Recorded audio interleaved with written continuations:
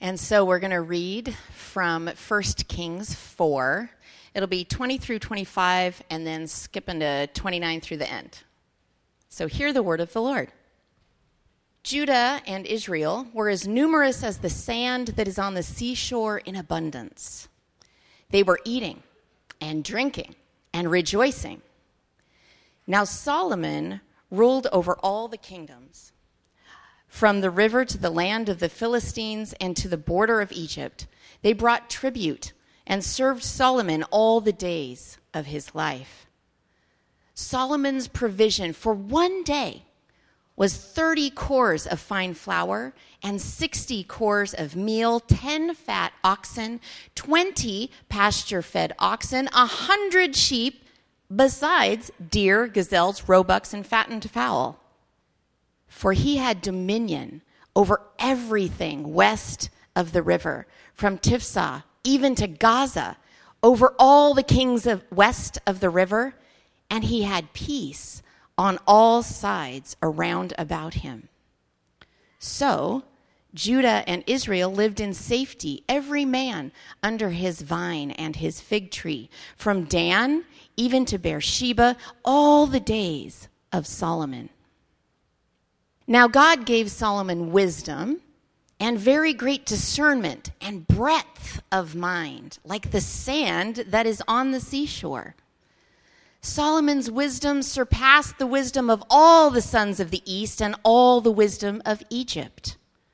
For he was wiser than all men, than Ethan the Ezrahite, Heman and Calcol and Darda, the sons of Mael.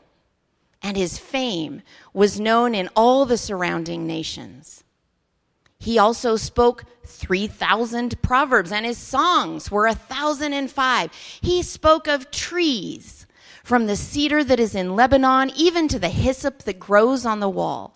He spoke also of animals and birds and creeping things and fish.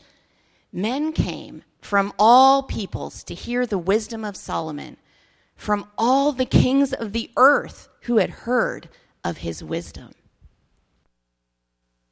Good morning. So the disciples walked with Jesus for about 3.5 years, and then there was that fateful night where Jesus was arrested in the Garden of Gethsemane. The next day they watched him be crucified, and the disciples became terrified.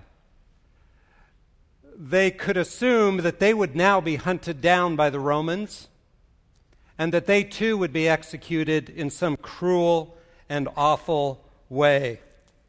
All they could think about was avoiding the Romans in their weakness and their fear. But a couple of days later, everything changed. In fact, those very same men became so bold that they were willing to defy those Roman authorities and those religious authorities that had condemned Jesus and were out to get them. They were no longer afraid of earthly powers at all. What changed? They saw the risen Christ. You see, they realized Jesus was alive, and if he's alive, then he is Lord. They had heard him say, Matthew 28, verse 18, that all authority has been given to me in heaven and on earth. The risen Christ says, I have all authority over heaven and earth, and therefore go and make disciples. Be my men and women. Follow me. You see, they had met the risen Christ, and it totally transformed their whole picture of life. All of a sudden, the earthly authorities around them didn't really matter a whole lot, whether they were political authorities or religious authorities or any other kind. They didn't really concern them anymore. And their creed became, Jesus is Lord. This was in direct contrast to the Roman Empire, this powerful empire of the day, which required every citizen to say, Caesar is Lord. But they no longer would say that.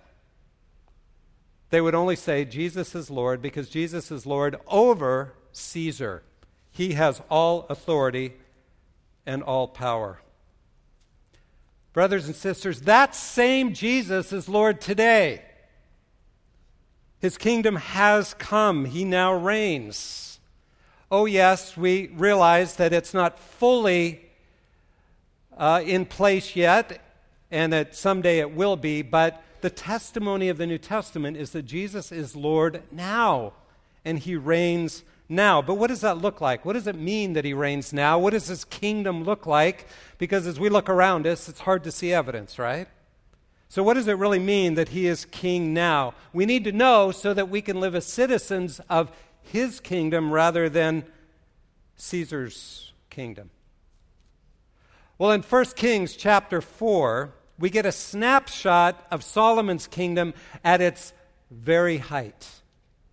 He's now established it, and it's a beautiful picture in 1 Kings chapter 4 of a kingdom that you could argue was the greatest kingdom ever on earth. Maybe not in size, but certainly in how just it was, in how wealthy it was, in how marvelous it was.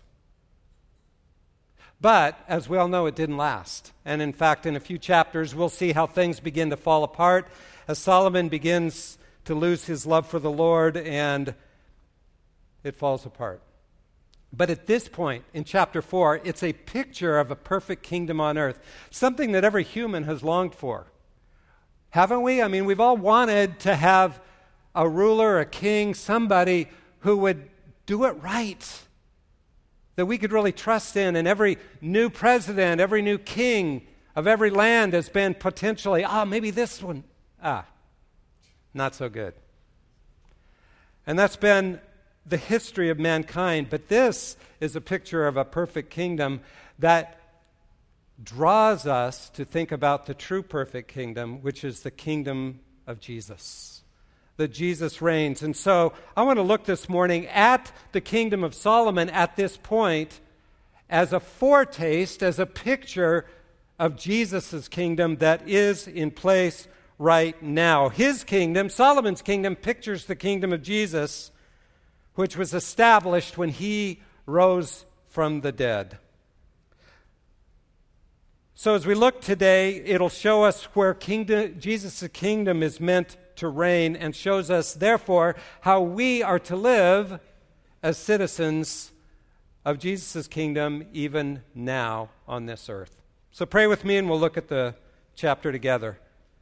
Thank you, Lord Jesus, that you rose from the dead, and when you did, all authority was placed in your hands. And you are seated at the right hand of the Father, and therefore you reign on high even today. But we confess that a lot of times we forget that. We don't see it. And we need to know, Lord, what your kingdom is really like and what it means that you are Lord, so that we can be good citizens of your kingdom. So teach us today by the power of your Spirit. Open the eyes of our heart. We pray in Jesus' name. Amen. So I want to talk this morning about 3 different areas that if Jesus is Lord, he is Lord over those areas. The first is that he's Lord over the people of God. Verses 1 through 20. Verse 1 of chapter 4 starts out this way. Now King Solomon was king over all Israel. When God had called Abraham out of Ur of Chaldees, he said, I am going to make you a great nation. You are going to be the people of God. And he created a whole new community of Abraham's descendants. And that became the very people of God, where God himself was to reign over them. And Solomon is now God's anointed ruler over them. Well, if Jesus is Lord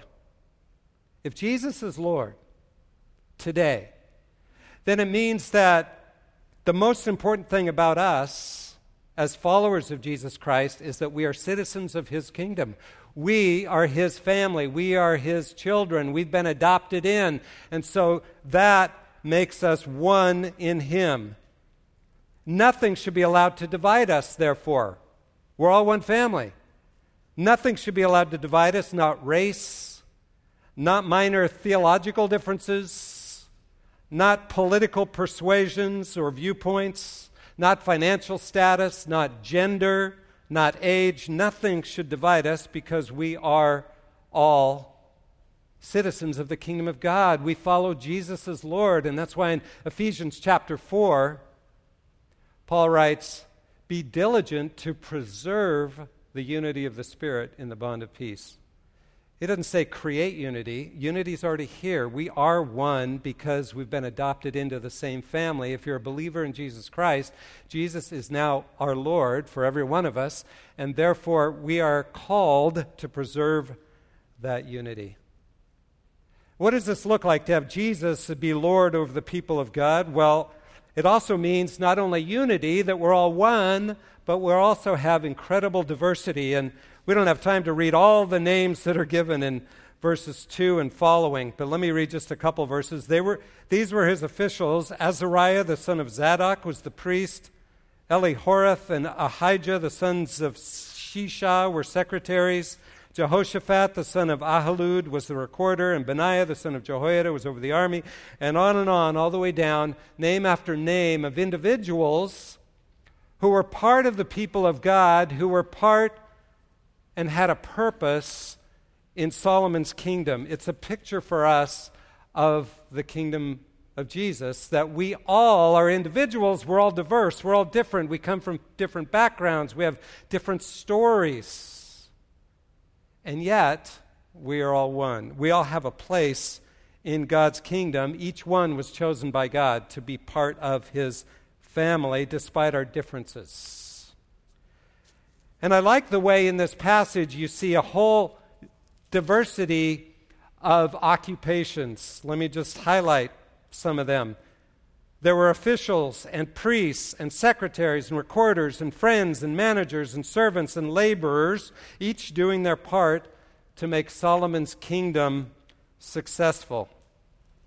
I really like that because it's a picture of the body of Christ, right? New Testament uses that illustration that as the people of God, we are like a physical body. And each part is necessary. Each part is important. If Jesus is Lord, then it's how our body parts fit together, how we learn to love one another and relate to the other body parts and work in harmony with one another under Jesus our Lord, that allows the body to grow and be healthy and strong and be all that God created us to be. You see, if Jesus is Lord, if he really is Lord today, and I believe he is, then our calling is to follow and obey him, find our place in the body of Christ, whatever that is, and do our best to love one another that way. 1 Corinthians 12, of course, talks about that. It's about the body of Christ and how we are to function together.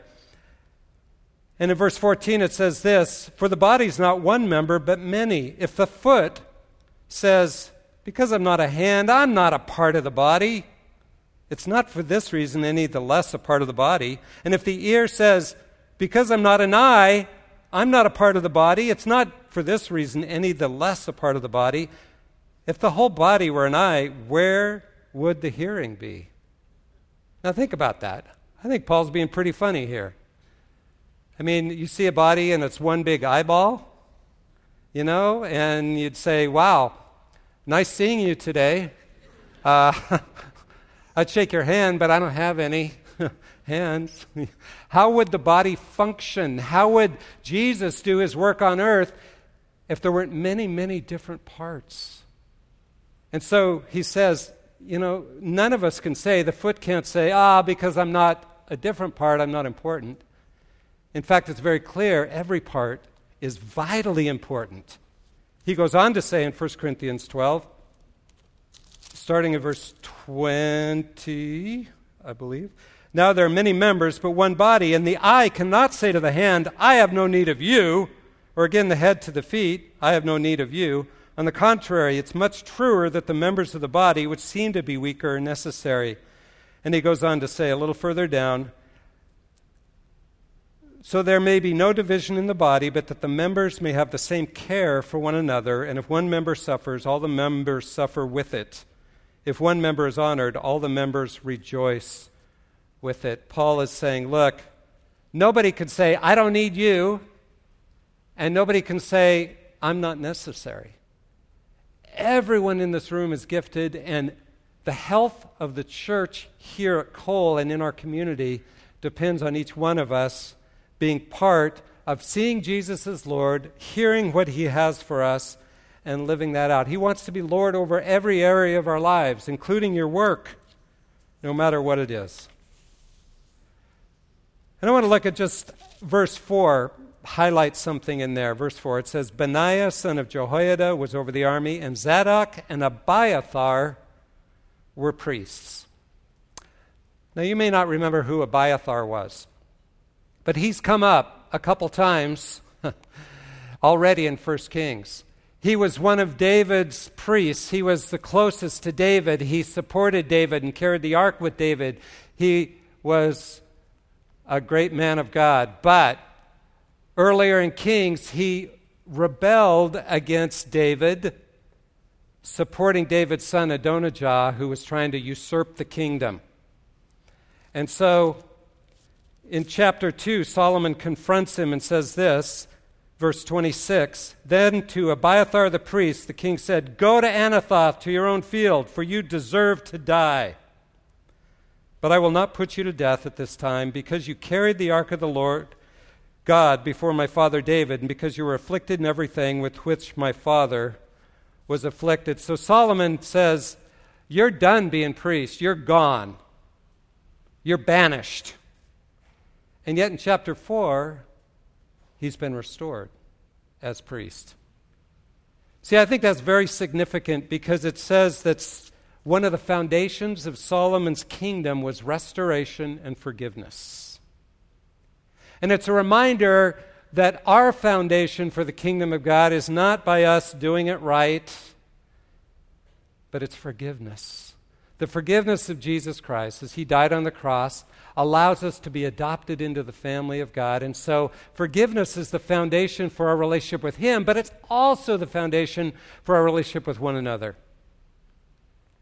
None of us deserve to live. Abiathar deserved to die. We've all rebelled. We've all sinned against God and against one another. But Solomon forgave a man and restored him, and Jesus restores him. And so what makes our relationship strong in the body of Christ is extending the forgiveness that Christ has given us to one another. And let me just challenge you, is there someone you haven't forgiven? Is there resentment in your heart that you've held on to? And you've avoided the person or avoided dealing with it or been angry with them? Let me say that the health of the body of Christ under Jesus' lordship is dependent on us forgiving one another, and I urge you to take that before the Lord. Don't miss out on God's blessing to hang on to your resentment. I know a family where there's two sisters, and both were deeply traumatized in the family they grew up in. One has grown up to be bitter and angry. The other has grown up to be gentle and kind and loving and joyful. What's the difference? The only difference I can see in their lives is that one is forgiven and one hasn't. Let's not miss out on the blessing that God wants to give us. So, under Jesus' lordship, what does life look like? Verse 20. Judah and Israel were as numerous as the sand that is on the seashore in abundance. They were eating and drinking and rejoicing, a picture of fellowship together, eating and drinking together and rejoicing, thankful. Joy is founded on a thankful heart that says, I don't deserve your goodness, Lord, but you are Lord. You're involved in my life. I can trust you. I'm seeking to obey you. And out of that comes fellowship with one another and joy in our relationship with Christ. Jesus is Lord over the people of God. But secondly, I see in this passage that he's Lord over all the nations. Lord over all the nations. Verse 21, Now Solomon ruled over all the kingdoms from the river to the land of the Philistines and to the border of Egypt. They brought tribute and served Solomon all the days of his life. All the known area of that time was under Solomon's rule. It was a big kingdom. They brought tribute, and it says that they therefore experienced shalom, peace, as God's people. And they had prosperity and security. Judah, verse 25, Judah and Israel lived in safety and security, every man under his vine and under his fig tree. The word for safety or security is actually from the Hebrew word batach, which is to trust. You and I often fall into this attitude that my security depends on my circumstances or my bank account or how big an army we have or this or that. But notice the word for security in Hebrew comes from the word for trust. In other words, it's trusting in Him. If you really believe Jesus is Lord and He's in control of the nations, then you can trust in Him, and your security comes out of trusting that He is over our circumstances, no matter how circumstances look. I love that, because that's so freeing. I don't have to pay attention that much to my circumstances. It's simply keeping my eyes on the one who is Lord over all the nations. Jesus is Lord. This is so important. It's not the size of an army or how many weapons we have that gives us security. It's simply knowing Jesus is Lord over all. Jesus establishes the borders of nations. He establishes their reign, and Psalm 2 shows us how when they oppose Him, it's meaningless. He laughs at them when they try to oppose Him. Let me read part of Psalm 2. Starting in verse 1, why are the nations in an uproar and the peoples devising a vain thing? The kings of the earth take their stand, and the rulers take counsel together against the Lord and against His anointed, His Messiah, saying, let us tear their fetters apart and cast their cords from us. Sounds pretty powerful, huh? Verse 4, He who sits, notice God sits in the heavens. He doesn't even get up for all these nations. He who sits in the heavens laughs. The Lord scoffs at them. Then He will speak to them in His anger and terrify them in His fury. And down in verse 12 it says, the nations are commanded, kiss the Son. Literally, that's what the passage says. Kiss the Son, that He not become angry and you perish in the way, for His wrath may soon be kindled. You see, if Jesus is Lord, He's over the nations, and it doesn't matter if they try to oppose Him or what they do. He laughs. He has all authority. All authority, Jesus said, has been given to me in heaven and earth. This means we can truly trust. We can be secure no matter what's going on in the world around us, no matter who's in charge, no matter who's president or in Congress or ruling another nation or who might threaten us. We don't have to be afraid if Jesus is really Lord over the nations. But what this means, and I want you to hear this very carefully, if He's Lord and He establishes kings, and I'll give you some verses that talk about that, how he sets kings up and He removes them according to His own strength, His own plan, His own purposes. It means that He was ultimately in charge of putting President Clinton in power. He was ultimately in charge of putting President Bush in power. He was ultimately in charge of putting President Obama in power. He was ultimately in charge of putting President Trump in power, and on and on and on. If He is really Lord, He's Lord over all the nations. And if He's working out a plan, and it doesn't mean He agrees with everything they do, but it means even in their brokenness and foolishness, He is working out His greater plan. He establishes kings and removes them. He's in control of governments for His greater purposes. Let me give you just a couple verses. Proverbs 8, verse 15 and 16, for example, says this. By me, this is wisdom speaking, but it's God Himself, it's Jesus.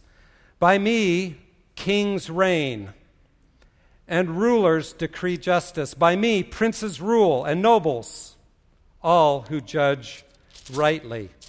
Proverbs 21, verse 1. The king's heart is like channels of water in the hand of the Lord.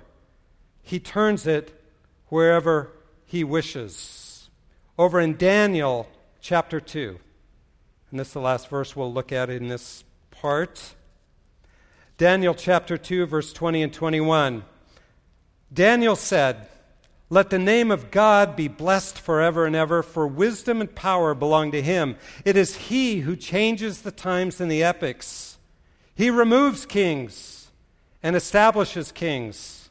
He gives wisdom to wise men and knowledge to men of understanding." It's a reminder to us that we don't really have to worry about earthly powers.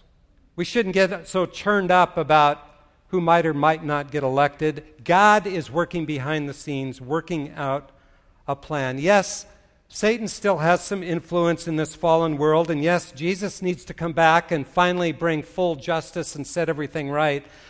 But we can rest securely, no matter what's going on around us, knowing that Jesus is Lord, and he is in charge of what's going on in this world. He's over the nations. And in verse 25, where it says, Judah and Israel lived in safety and security, every person under their vine and fig tree. It's a marvelous picture of security and prosperity when you submit to Jesus as Lord, no matter what's going on around you. You see, a vine was a picture of, they made wine from it, celebration. And a fig tree was used primarily, the figs are used for dessert. Again, a picture of prosperity and celebration. That's what God wants for us as we trust in him and his authority over all nations. If Jesus is Lord, he's Lord over the people of God. If Jesus is Lord, he's over all the nations. And if Jesus is Lord, thirdly, he's Lord over creation. At the end of this passage, it talks about Solomon and how wise he was, and how he studied nature and science and discovered some marvelous things about science. He was the wisest of mankind by far. He understood about life. He studied life and proverbs and songs and plant life and animal life. He had astounding wisdom. People came from all over the world, it says, to learn from his wisdom. But Jesus is so far beyond Solomon, because not only does he know everything about all of creation, but he created it. He made it himself. And so it's all in his hands. So it means he's Lord of knowledge. Man has an amazing ability to understand things, right? We can apply our minds and discover things and build things, and that's a gift from God. And we're actually acting like Jesus when we apply our minds and grow in true knowledge. But if Jesus is Lord over knowledge, then the only way to really understand knowledge fully and to apply it correctly, it has to be done under his lordship. He is Lord over knowledge. It all comes from him. He designed it. The only way to not distort it, the only way to get it right, is to submit to Jesus as Lord. He is over all knowledge. The wisest in the world are no match for the brilliance of Jesus. So he's Lord over all knowledge in the world. That's important for us to remember. But secondly, he's also Lord over the arts. Again, this verse that says that he wrote all these, he also spoke 3,000 proverbs, and his songs were 1,005. Solomon was pretty gifted. He was an artist. He wrote songs. But it's a reminder to us that Jesus actually is the most creative being who ever lived, right? He created so much. And think of the beauty of a flower and how many multitudes of flowers there are. Think of the creativity and beauty. that Jesus has created. Poetry, songs, painting, design, artistic endeavors of all kinds are areas of Jesus' lordship. No one, whether they acknowledge him or not, can truly be creative and create beautiful art without his help, without his hand. And all art is best when it's submitted to his lordship. If you studied art history at all, a lot of the best art that's ever been created has been religious art to God's glory. But I believe all art, whether it's religious or not, secular art as well, is beautiful when it's good art. There's bad art, but when there's good art, it's beautiful and it moves our souls because it's actually out of his creativity, his artistic glory. And third, if Jesus is Lord of overall creation, he's Lord over knowledge, he's Lord over the arts, and he's Lord over nature and science. It says Solomon studied nature. He studied from plants to animals. But Jesus created it all. He created it all. To date, researchers have been able to document around 1.2 million species in existence of plants and animals. 1.2 million species. That's how many they've documented. But they estimate there are actually 8.7 million. I'm not sure how they get that amount, but what that would mean is that they've only actually found 14% of all species. And Jesus is Lord over nature and science. He created it all. Not a sparrow falls to the ground without his understanding, without his knowledge, without him being somehow involved in that. I want to just show you some pictures because it says Solomon studied the cedar.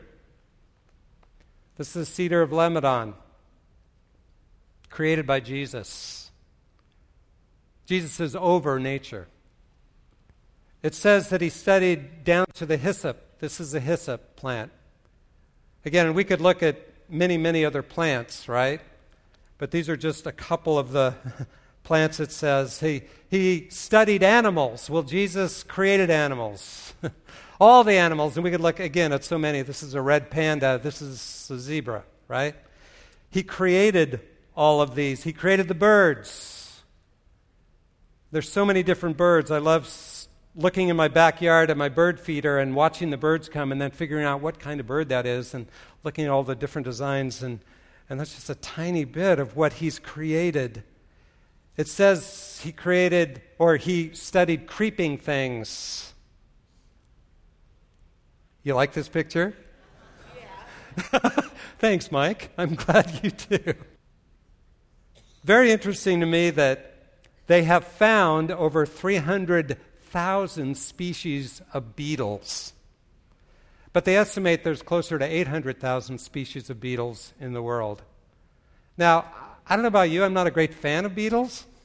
And why in the world did Jesus create 800,000 species of beetles? I have no idea. But it just shows his amazing creativity. And I like the fact these are on a plate. You know, you're thinking about lunch today, and just saying. And then Solomon studied the fish, but Jesus created the fish. Yeah, here's a clownfish. Little Nemo, right? You see, Jesus carefully crafted every animal, every plant. He governs nature, and all true science is simply observing and looking at what God has already created and using what he's already made to maybe design other things, but it's all from him. So sometimes as Christians we get afraid and we think, wow, well, science disproves Christianity or science is at odds with Christianity. No way. True science will always support the Creator. And Jesus is Lord over science. He's Lord over nature. And so we don't ever have to be afraid that he's not. Jesus is Lord, and that means he's Lord over all areas of life today. Yes, we look forward to his kingdom, but it's already here, and that means all areas of life, including politics and arts and nature and science, are ultimately meant to be under his authority now. And we, as the people of God, have the opportunity to actually submit to him as Lord and submit everything we do, from art to science to knowledge searching and reading and all of that, submit it to him as Lord. And it means that if Jesus is Lord, that every human being, whether they acknowledge to him or not, can only try and find full fulfillment and peace and security when we're living under his lordship, submitting to his lordship over our lives and trusting him. Batach. Trusting him as Lord over all nations, all political parties, and all creation. As we close, I want to highlight just one phrase in verse 29. It says, God gave Solomon wisdom and very great discernment, and my translation says, breadth of mind. Literally, it's width of heart. Width of heart. Solomon was a great king because God gave him width of heart, where he forgave Abiathar, where he was able to welcome many. Jesus, the true king, has width of heart. He is Lord over everything. But he is not only Lord, he is Savior. The Savior who came and had width of heart, so he stretched himself out on a cross and gave up his life for us so that we could be welcomed into the family of God. So our creed as Christians today should be, Jesus is Lord. I'm not afraid of anything going on in the world because Jesus is Lord, and I know I'm secure because Jesus is also Savior. So may we be people who share our creed with the world that needs to know him. Jesus is Lord, and Jesus is Savior. Let's pray. Lord, thank you. Thank you, Jesus, for revealing yourself to us as Lord and for being our Savior as well. May we be people who submit to you as Lord and follow you as Lord and declare you as Lord. And may we be people who celebrate under our vine and under our fig tree and enjoy fellowship with one another because you gave up your life for us and made us part of the family of God. And for that we praise you and thank you in Jesus' name. Amen.